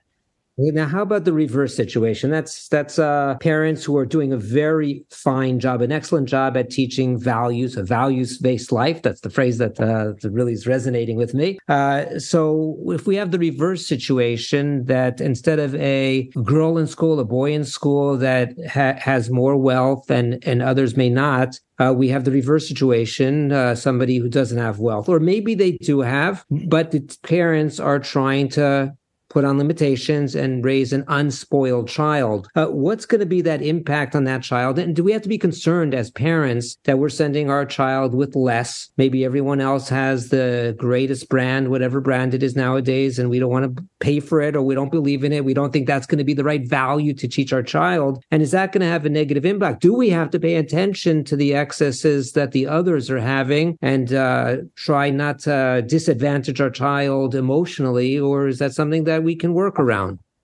So I think what you're describing is the peer pressure element. Yes? Yes, correct. Yeah. So I think you'll talk to people who will say, adults who will say, I'm so grateful that even though everyone around me was, very indulged and spoiled and materialistic, my parents didn't cave to that pressure. And because of that, to this day, I'm hardworking and I can make do with less. And I feel really good about that. You hear people like that. But I do think that there is a risk to take with that because sometimes it backfires. And if you make your kid, that boy or girl, I don't think gender matters in this example, right? If you make your kid the one in the class who has to go without when everybody has, whether it's a thing or an experience. An example I give is sleepaway camp, right? A parent might feel like sleepaway camp is such a waste of money, but if everyone else in their class or almost everybody else in their class is going to be away at sleepaway camp and come back with shared memories and experiences, then it might not, and you can afford it. If you can't afford it, it's a different story. But if you could afford to send your kids to sleepaway camp and it's not a camp that you have a problem with in terms of like the inherent values of the camp, I don't know if it's a worthwhile risk to make your kid be at either end of the bell curve, meaning I think that to have your kid, look, someone's got to be the kid in the class who gets the least, right? But I don't know that we want it to be our child. And likewise, on the other side, if the example that I give is like, if everybody's making their bar mitzvah or bat mitzvah in the shul basement, don't be the one that flies everybody to a vacation destination for the bar bat mitzvah, kind of like live within that, it's almost like a form of tznius, just kind of like we don't have to be like an outlier. Now, again, if you can't afford or you have a specific reason why you're ideologically opposed to what other people are doing, and that's why I think it's also an important decision who we choose as our children's peers, like what school we're sending them to, what community, if we have choice of what community you're living in, right? Because we can't deny that we and our children are affected by the people that we spend time with. So, so that would be my feeling on that. I think that ideally we don't want our kids to feel like they're the most deprived, even though, like I said before, there are people who would be like, no, I took pride in the fact that my family was different. Okay, great. If that works for some people, then they did it right and they got fortunate. But you do see sometimes people will rebel against that, and I don't think it's worth it. Right. So that's vis-a-vis the peers. And in other words, you're saying pay attention to what's going on. I think we have to. I don't think we can afford to pretend that we're raising our kids in a vacuum. So let's talk about within the family. If there's a family that is blessed with a number of children and parents typically don't treat all the children the same. That's just how it is. Certain kids have more needs or less needs. It could be time needs or educational needs, or it could be material needs. Sure. Do you have to pay attention? Should you be treating everyone equally? If you get a sweater, she gets a sweater. And if not, because maybe there are different needs, boys, girls, different ages, whatever. Well, how do you deal with the inevitable, you love him more or you love her more when one of the kids says that they see somebody else got something fancier? So how do you deal with those situations? So first of all, I mean, I think just to answer the beginning of the question, it's very clear. We cannot be, playing the even Steven game with our kids. Everybody gets glasses because somebody got glasses. That's ridiculous, right? So, that's not even a realistic goal. Even if it was, it would be like the equality, equity thing. And it just doesn't work. I think that no matter how fairly, and I would put fair in like air quotes, how fairly people try to treat their children, kids are always going to like notice, like if someone got a molecule bigger cookie than the other kid, right? And our job as parents is to not take that too seriously. Depending on the personality of our children, be like, you're right, I must love him more because like he has an extra chocolate chip in his cookie, right? Like we could joke about it with them. If the kid is really clearly feeling like insecure in the parent-child relationship, I would bypass the competitive piece and just find out what's eating that kid. Like meaning in a moment, kids will say things that we can kind of gloss over, like that it's their job to say things like that. It's our job to take it in stride. But if a kid is consistently feeling, like they're getting the short end of the straw, then I would kind of like zoom in on that child and say, what emotional needs does that child have that maybe aren't being met as well as they could be, and invest in my relationship with that child, independent of what's going on with the other children. It's not like, oh, I have to match up what everybody has. But if that child is not feeling attended to, like, let me just see, maybe he or she needs a little more TLC, so in that sense. But also I think another component that is almost universal is that, when you have, like many of us do, multiple kids, different ages, and that were born into different points of the family, like my older kids will joke how they grew up in a totally different family than my younger kids did. We just had different, the constellation of our lives, the busyness of our lives, the resources that we had at our fingertips, it's just very, very different. And so again, if you're fostering like a loving, open, honest, growth-oriented, by the way, I know this is a little controversial to say, but growth-oriented to me means both ways. So that sometimes like I'll look at something I'm doing with my younger kids and I'll feel like I wish I had known that when my older kids were younger. And I'll say, by the way, I feel bad if I had learned about that before, I would have done that for you. And I'll apologize. It's one of the things we asked Matila for from our older kids, the mistakes that we made when they were younger. And I don't think there's anything terrible about, letting our kids know that. Or sometimes they'll laugh at us and be like, you never would have let us do that at that age. We're like, what do you want? We're tired now, we can kind of joke around with them about that. So yeah, I think it's okay to be, again, depending on the personalities of the children and where they're up to developmentally and age-wise and our relationships with them, to be kind of real with them and say, look, what we did 5 years ago, 8 years ago, 10 years ago, when you were that age was based on, we're all just trying to do the best we can with the knowledge that we have at the point that we have it. So, we were doing that when you were younger. We're doing this now that these kids came along, and these kids are different from you and we're different people now. And I think that that's very honest and very real. And we're kind of modeling the progression of who we're becoming, that we also hope our children are not going to be the same, 10 years after whatever point it is, that they're going to also be growing. Right. Very good. That makes sense. How about one final question that's been on my mind? But he has a spoiled child or multiple spoiled children. And sometimes it's easier to give them... right? Well, what's that? I said fictitiously, right? Oh, yeah, somebody, not somebody else. Lo hayav lo nivra, right?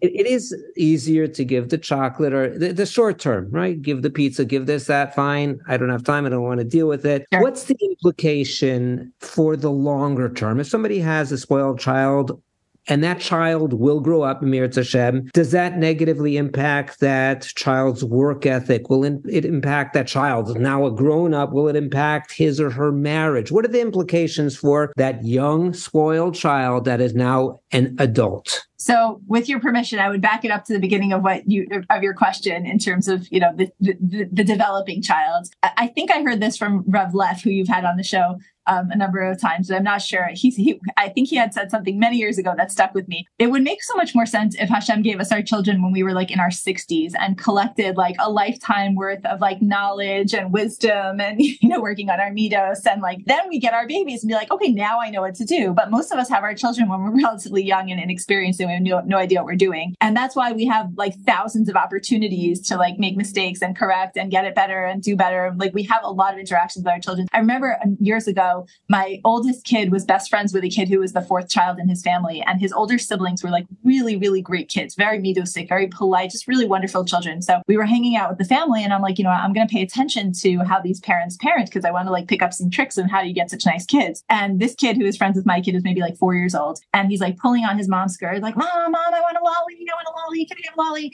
And finally she looks at him and she goes, get out of my face. Here's a lolly. And I was like, okay, I could do that, And what was going on there? She was having a bad moment and she had plenty of bad moments, but she and her husband are amazing people who do a tremendous amount of chesed and invest in their children in a lot of ways. And sometimes they're a little rough around the edges, right? That kid is now in his 20s and he's a tzaddik and a masmid and a very edel, wonderful person, So I like to tell that story just because like it was not her finest moment as a parent, but like parenting is a tapestry of moments. And, not that is something that we want to endorse, but like if you're a parent listening to this and you're like, oh, I'm not idealistic like that. I just have these moments where I cave in. Like it's not the one action most of the time that determines. It's like these repetitive, like hergel nasa l'tava kind of thing that we need to keep in mind. One thing I have a lot of things that I ask Mechila for my children about. I'm not a perfect parent, but one thing that my children who are mostly adults now tell me that we did right. And I feel good about, and I like to share this, is that when my kids would say, I want this or give me that, or, in kind of a demanding way, every single time, like probably 100%, maybe 98% of the time, if they would say, I want a drink, I would say, oh, please, mommy, may I have a drink? Sure. And then if I would give them the drink and they didn't say thank you, I would say, oh, thank you, mommy, this is delicious. Not, how do we ask? Not until you ask nicely. No, we didn't engage in power struggle. We would just edit the sentence every single time. And if they didn't supply the thank you, we would supply the thank you. And you know why I think that works? Like, again, I don't know if it works 100% of the time, but it worked with 100% of my kids. Thank God they're all polite. Is that I think it's annoying to be corrected every time. So you just learn to like the same way, like kids speak incorrect with, grammatically incorrectly when they're little. And then they correct because they don't want it to be wrong every time. So that's the correct grammar in our home. Please, may I have? Oh, thank you. It's wonderful. So, I think those are, some good examples of how to model that. To fast forward to the end of the question. Okay. So how does it play out? Let's say a parent did everything wrong and they already spoiled their child. They never made their child take no for an answer. They indulged and gave into every tantrum, every whim, every demand, request, whatever. So again, children are not only a product of nature and nurture, they're a product of nature, nurture, and free will, right? Bechira. So, there are plenty of parents who do everything right and still unfortunately have a lot of tsaras from their kids or ostensibly do a lot of things right and their children might not make the best choices. And there are people who will tell me about their, parents parenting and I'd be like, wow, you have every excuse to be a disaster. And they're wonderful humans because they are self-made. And so I think it's important to remember that not always is a grown child a reflection of parenting. There's other stuff that goes into it, other influences, other experiences, and bechira. That being said, once a person has become an adult who is very entitled, very indulged, very like, it's my way or the highway, those people are we all know people who behave that way. It's really hard to get along with them. It's hard in relationships. It's hard at work. It's hard in shul. We want to be and raise the kind of people who make space for other people's needs, thoughts, opinions, desires, wants, preferences, and opinions,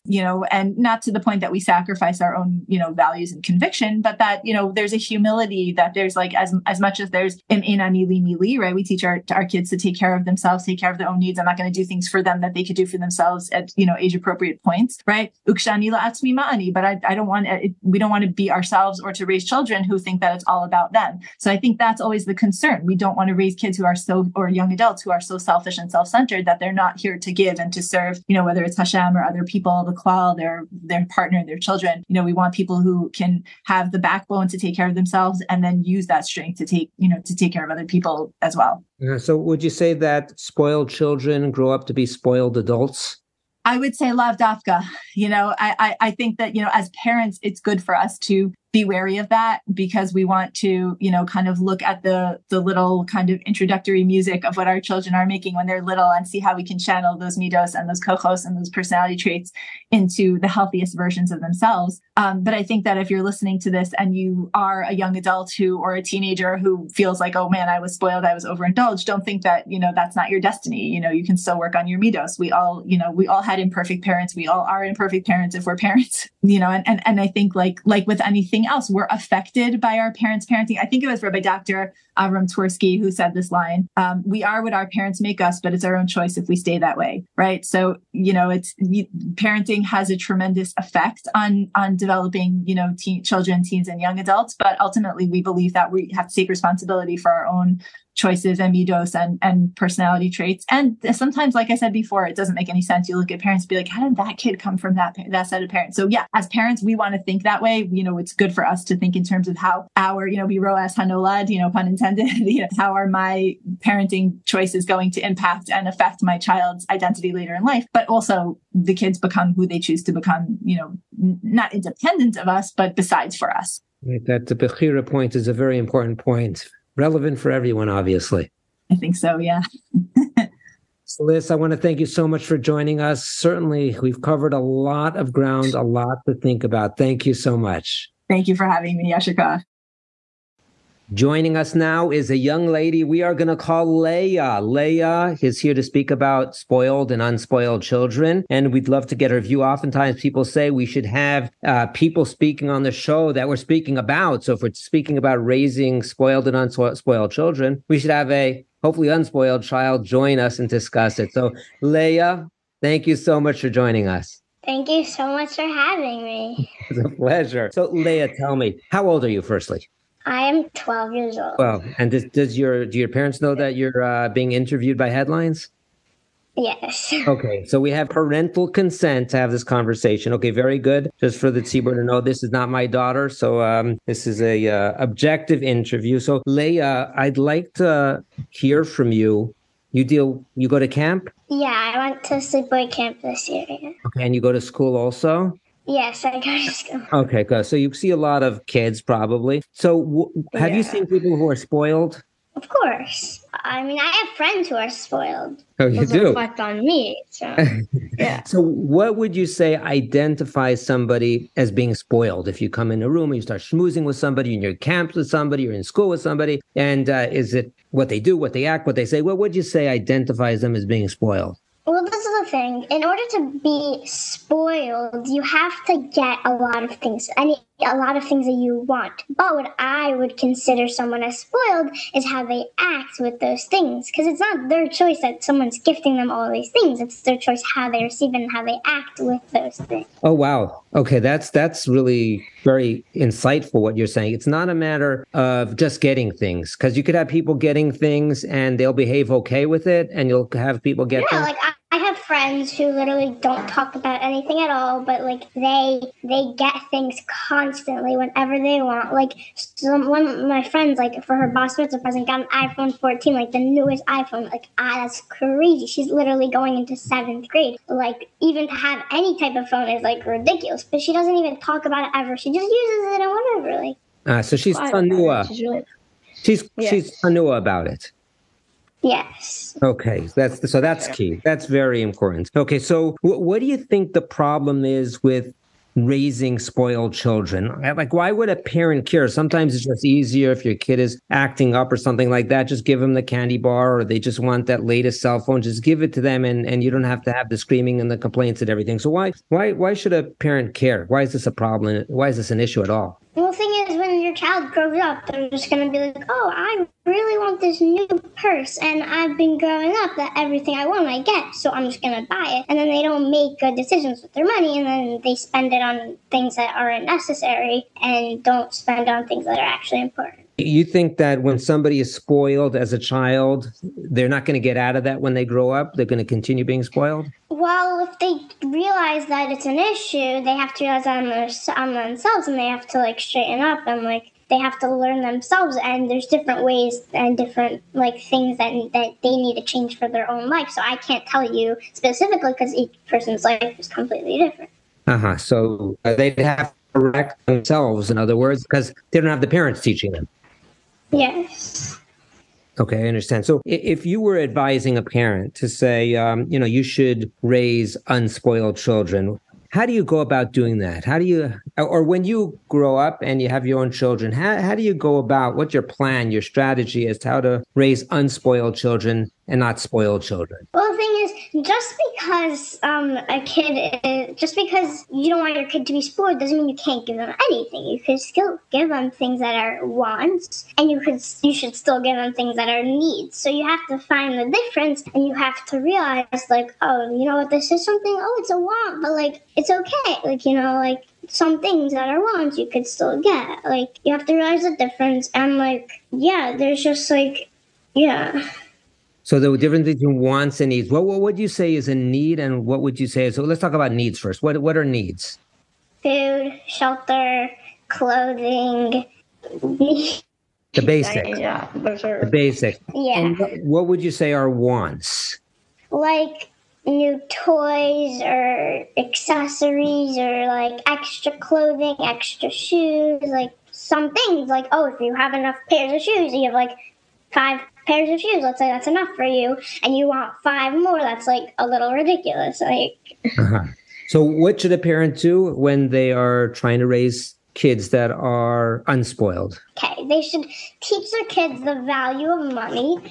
And when they do, they're going to learn how to spend their money more wisely. And then they'll end up being much happier with each little item because they get joy from little things once they realize, oh my gosh, this is $100. That's a lot of money. And like, whatever. Then they'll realize, like, oh, I'm not just going to buy this $2,000 purse and I'm just going to, like, spend it on things that are more useful and not a $2,000 purse. Is there such a thing as a $2,000 purse?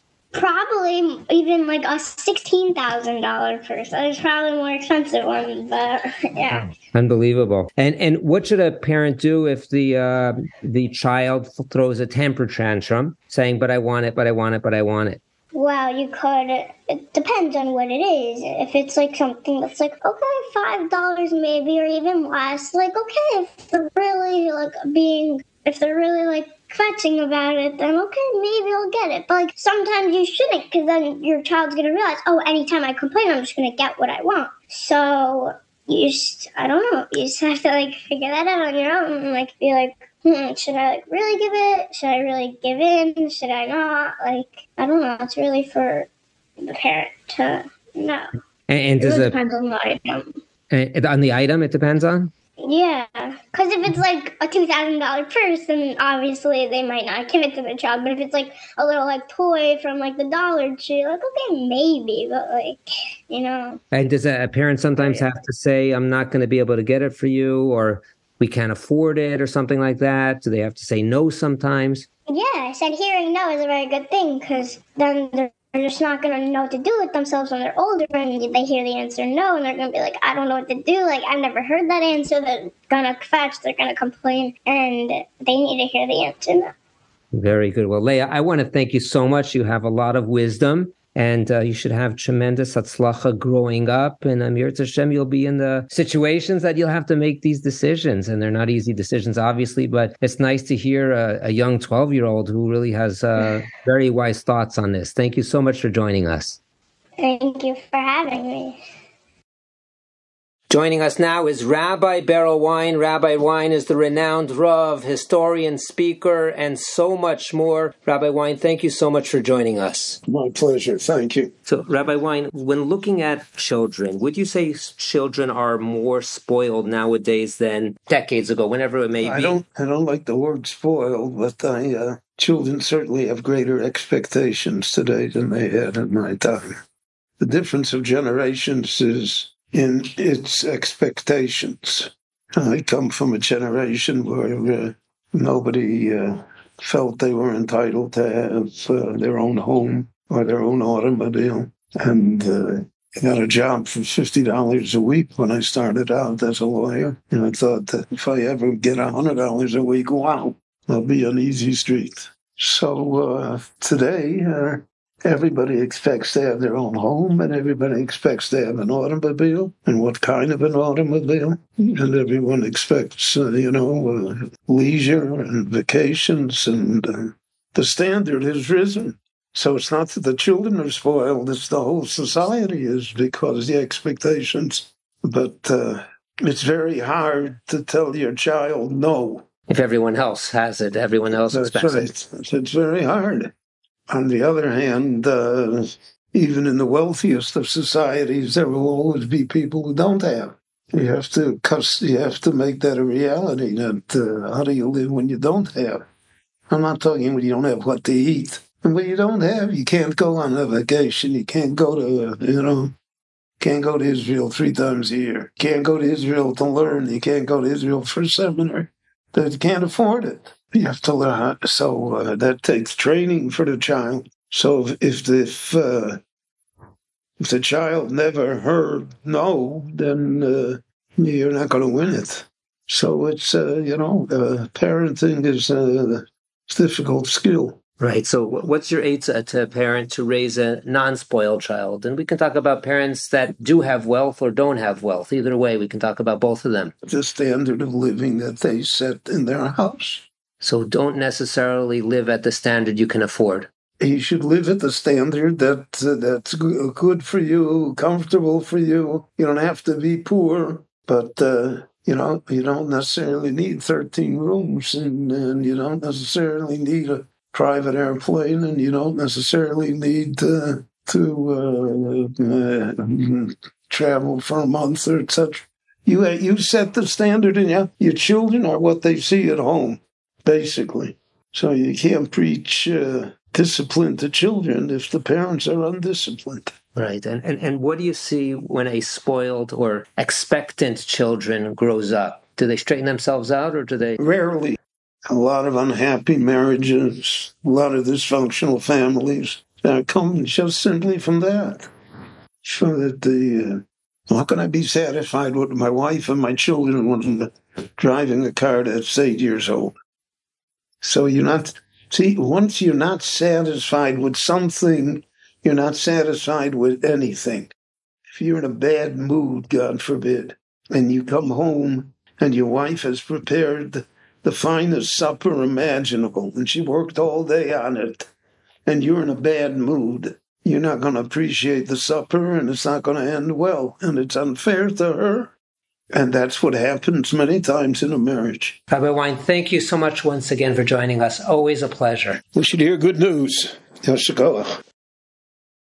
Shalom Aleichem, this is Ari Wasserman taking back the microphone for our recap, lessons learned, and takeaways which we can hopefully incorporate into our lives. Before we get to the specifics of our guests on the show, just on a high level, certainly a number of them agreed that being spoiled is not a function of wealth. It can exasperate things, but somebody can spoil children without wealth. When it comes to Rabbi Leibowitz, a number of important points, but we'll start with 2 halachic points. Number 1, halachically, there's an obligation to support our children, but it is based on needs, not on wants. So not on the children's desires, not on our desires, it's based on needs. However, having said that, point number 2, the definition of needs changes by time and place. So something that may have been a desire, a non-necessity in the past decades ago may be a need today. So we have that difference between needs and wants. Something that may have been a want a few decades ago may be a need today. And also another point from Rabbi Leibowitz, advice, how to not spoil the child. Children need to be taught to think of others and not just themselves. If they can think of others, that will go a far way in avoiding their being spoiled. We then went on to speak with Dr. David Pelkovitz, and he told us that there are 2 major issues causing kids to be spoiled nowadays. Number 1, parents don't have rules and limitations, and children need rules and limitations. So nowadays, parents have a difficulty with that. Obviously, not everyone, but a lot of people have challenges with that. Rules, limitations, that will go a far way to not having spoiled children. And number 2, parents don't let kids feel frustration and pain. Frustration, sadness, pain, to certain limitations. It shouldn't be unlimited, but that is necessary for growth. So once again, point number 1, parents to not have spoiled children, rules, limitations are helpful or necessary. And number 2, kids should be let to feel frustration and pain. Obviously, it should be in a healthy way, but that is necessary for growth. If we could just look in Malachim Aleph, a fascinating pasuk. At the beginning of Malachim Aleph, we have David HaMelech having yet another son rebelling against him. This time it's Adoniyahu, who proclaims himself the king, and he excludes Shlomo from participating in the festivities. This is when David HaMelech was still alive. And the pasuk says, it's fascinating language, V'lo atzavo aviv meimav lemor madua kacha asisa. So the pasuk says as follows, that David HaMelech did not discipline his son Adoniyahu his entire life. He never said, Madua kacha asisa. Why did you do that? Why did you do that? Never disciplined him. Now the language is fascinating because it doesn't say he didn't discipline him. It says, V'lo atzavo. And if you read it in the English, it says he didn't sadden him. He didn't want to cause him sadness by disciplining him at all, by asking, why did you do this? Why did you do that? So that's a very fascinating usage of language that really plays into what Dr. Belkovitz was saying. Parents not having rules and limitations nowadays, but also they don't want their kids to feel saddened, frustrated, and pain. And that is something that indeed may be necessary for growth of our children, and certainly for not having spoiled children. Dr. Belkovitz went on to say that consequences of spoiling, or some stories how bad it could be. We have kids, students threatening to sue the Rabbanim, their teachers. We have a lack of work ethic. We have a general magili, I have things coming to me attitude in society. And he did say that there was a study of children that showed that they want chores, they want to be involved, they want certain rules. And the impact when a child grows up, it could be really detrimental. Being spoiled as a child leads on to having a person, a grown-up, who is still a spoiled child, and it impacts on the person's effectiveness and success in the workplace, relationships, including marriage, and all aspects of life. We then went on to speak with Mrs. Elisheva Liz, who said that there is still a difference between being spoiled and blessed. Somebody can grow up in a wealthy household and not be spoiled, simply be blessed. And accordingly, we have some kids who receive a lot of material items who are good-hearted and unspoiled, while some children who didn't receive so much materially are spoiled. And again, she said that you need to go with the golden rule, with the golden path, the derech hamitzua, when parenting, not 100% fear and authoritarian rule, but also not 100% being the best friend of your child. We then went on to have unbelievable insights from Leah, the 12-year-old, and she told us that being spoiled is not about getting stuff. It's about how, as a child, how you act when you receive it. As a child, as a kid, it's not your choice to get the items, but it is your choice how you act when you receive them. And then we spoke with Rabbi Wein, a very short interview, but action-packed. And he tells us that he prefers not to use the phrase spoiled, but expectations. Expectations of children, of adults, have changed dramatically. We expect a great home, a car, a luxury vacation, automobiles, etc. The standard of living is much higher, and accordingly, expectations are much higher. He went on to tell us as well that the standard of living parents set in the home will influence the expectations of the children. And he added on, you can't preach discipline to children if the parents are not disciplined. And when that undisciplined child grows up, it's tough to become unspoiled as an adult. In fact, these concepts are reflected in a pasuk in Mishlei. Parak Chav Zayin, Pasuk Chav Zayin, it says as follows, V'dei chalev izim lelachmecha, lelechem beisecha v'chayim lenaharosecha. In the English, and let the milk of goats be sufficient for your food and for the food of your household. So not only for you, but also the food of your household, and give life to your maidens, apparently referring to your children. The Gemara in Chulin, Pei Dalet Amud Aleph, makes a drasha on those words, V'chayim lenaharosecha, 10 chayim lenaharosecha, give life to your children, to your maidens. Mikan limda Torah derech eretz. From here the Torah teaches us derech eretz, how to act. Shelo yilamed adam es beno basar v'yayin. Don't cheat your children, your son, your children, to desire and have meat and wine. We should teach them to be able to exist on less, because the values we have are the values we teach them, and the values we teach them are the values they're going to live by and grow up with. The Maharsha explains that even when you're young, or especially when you're young, get used to not having a very high standard of living. Rak l'kiyum nefesh.